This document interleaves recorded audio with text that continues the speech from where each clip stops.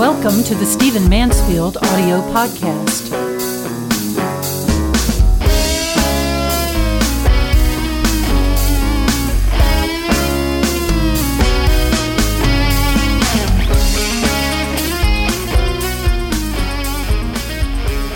I want to talk to you today about men. I know that's not a very unusual topic for me. I care about men. I write about men. I try to train men. I try to call men out of their cultural morass. I enjoy being with men. I'm just a guy. And the reason I want to talk to you about men is because of an article I've seen this past week in Forbes magazine. There's an article by Rachel Berger. It's finely written, but it posits a theory, an approach to why men are not doing well that just makes me crazy. I think it's silly. I think it's insulting. I think it's historically ignorant. And I think a lot of men are going to believe it, and it's going to do a lot of damage. Let me back up by saying that there was an historian by the name of Frederick Jackson Turner, who was much discussed amongst us historians, and of course long before I was born. His theory was that the frontier shaped American history very much. He was right about that. And also that as America came to the end of the frontier, as we reached California, so to speak, and owned the entire continent, that somehow the country turned back in on itself, that dysfunctions began to happen as we began to turn back in on ourselves, no longer had the frontier, began to live in cities, etc. And on that part of his theory, I think he was wrong. And the reason is, of course, that about the time that we came to the end of the frontier, what historians call the American century began. We didn't go into decline and dysfunction and psychological turmoil and reversals as a country. We thrived because we came to the end of one frontier and then began to sort of settle and attend frontiers of a different kind. Well, in this article in Forbes by Miss Berger, in which basically what she says is this. She says that men are not doing well today because we have ceased living in a world where jobs are essentially manual, that no longer someone have to lift the bale and tote the barge and carry the steel beam and so on. We have machines for all that. And so we live in an information age. We live in a digital society. And that kind of society relies more on expression, on feeling, on nuance, on intuition, on being social. And her point is that men are not those things, that men do best in a society where everything's physical, and men do best in a society where it is purely a matter of the brute and the physical. That's a quote from her article. Brute force and physicality. Well, I have now written a blog, an article countering this article of hers, because I'm concerned that men are going to believe this silliness. Others are going to believe this silliness, and it's going to become an excuse for the kind of weird dysfunctions that we have among men today. I want to say very quickly that one of the points that she makes, even in her title, is that the feminist movement is not to blame for the problems of men today. And I want to say right up front, I could not agree more. Feminists have taken nothing from men. Men have willingly surrendered their roles, have willingly surrendered responsibility, have willingly surrendered, call it what you will, the lead, the being load-bearing in some way, taking responsibility for society. Absolutely. Not all men, but a lot of men, no question about it. The feminist movement was a reaction to that. It wasn't the cause of that. So that lie needs to go away, both and mainly in the minds of men. But it's also true that men are not just guerrillas who, when they no longer have jungles to roam or other simian enemies to fight off, that they can't function, that they curl up in a corner and clutch their bananas and sort of pale away because they don't have anything to hit or kill or maim or charge into. This image of men, what I'm going to start calling the guerrilla theory of men, is insulting. It's historically inaccurate. It is more bigoted than anything I've ever heard a man say about a woman, and it's going to hurt us. Because the reality is a man today can get all of the controlled violence, all of the storming into the wilderness, all of the aggressive male physical pursuits that he needs, but men are more than that. Men are more than just the need for the physical. And it is approaching speaking of men as though they are mindless animals to say that when society moves into a digital age, when society becomes knowledge-based, that somehow men can't function because now we move from a manual labor-based society to a society that requires thought and social skills. It's just silly, and again, a lie, an insulting lie, to say that men don't have those abilities. Now, there's no question that men need to reclaim themselves in this generation. There's no question that men are sinking. There's no question that their roles are ill-defined. There's no question that there's not a manly culture in which to initiate the young. There's no question that men are absolutely embroiled in their own lusts and addictions. I mean, the number of absentee fathers that we have, and the number of men who, sit around with their tongues hanging out at the pole rather than using that money where it ought to go, and the number of men who are neglecting their children. We could go on and on and on with the failures of men in this generation. But they will never recover themselves if what they believe is that they are simply living in an age in which they have no value. If they buy the lie, if men buy the lie that they are only of value in a society that needs manual labor and quote-unquote brute force, then they will believe that there's nothing they can do to become better and effective and useful and valuable in an information society. They will believe that their current lot is simply what fate, history, time has handed them. Well, this is silly. Men and women both are more than one thing. Women are more than emotion. They're more than even intellect. They are many things.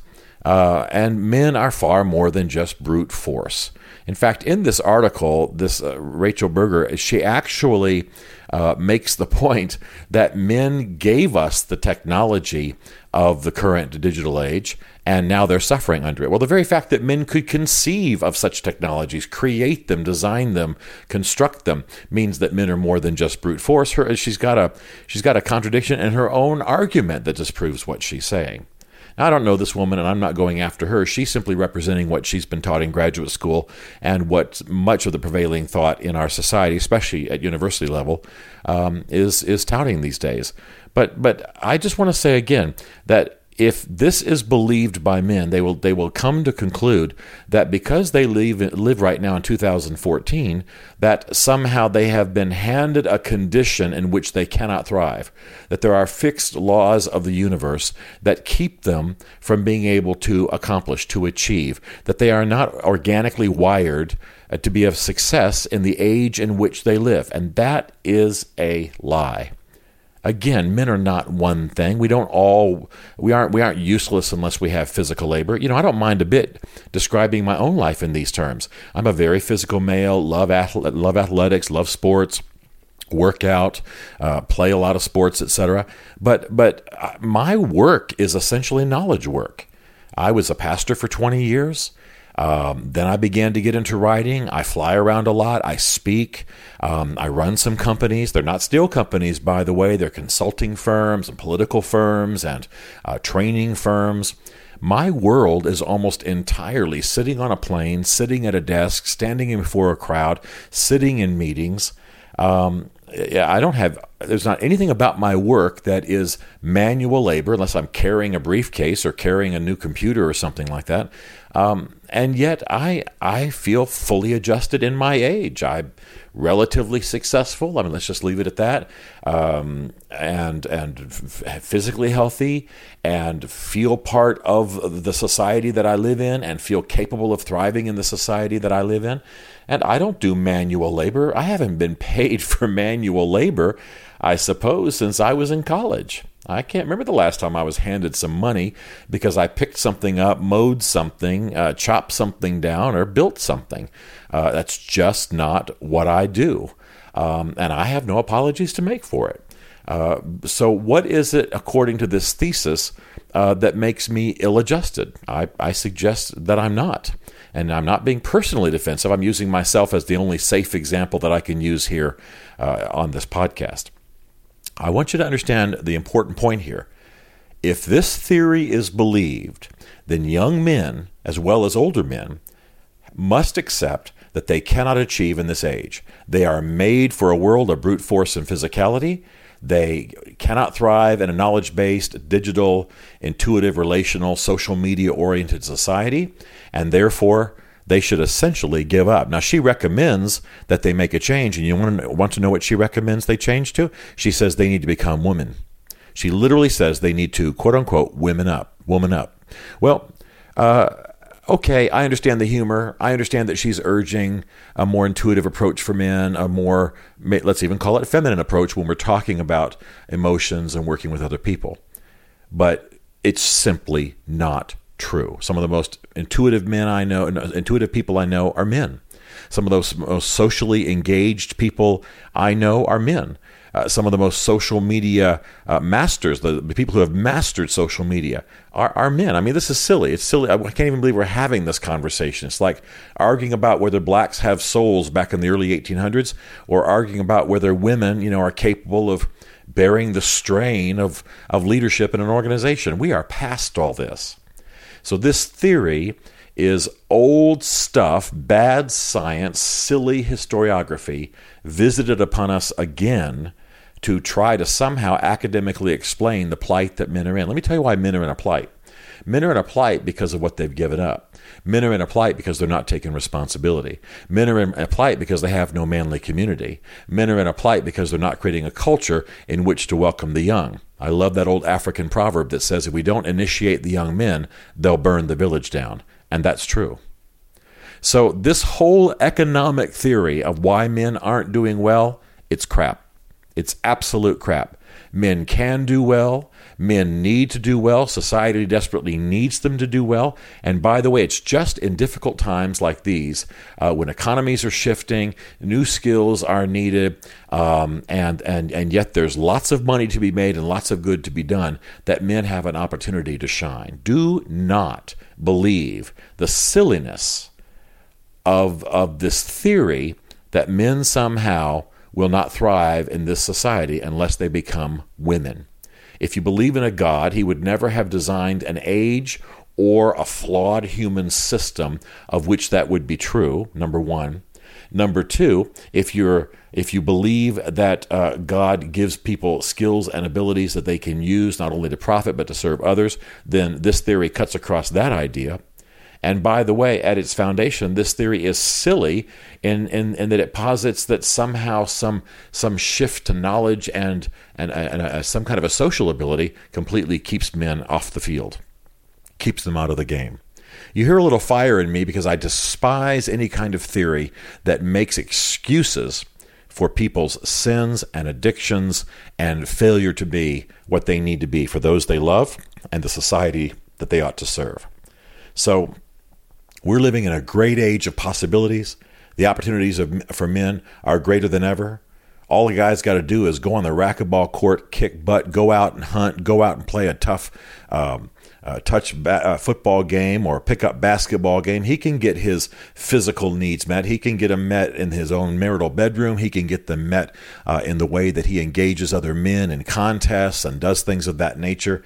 Men don't need to sit around and just be gorillas all day. And then he walks into his office, or then he walks into the plant, or then he goes onto the construction site, or whatever it is he does, and he thinks, and he uses his brain, and he executes, and he designs plans, and he rallies other people, men and women, to the cause. That's called leadership. And he works with men and women to make a great society.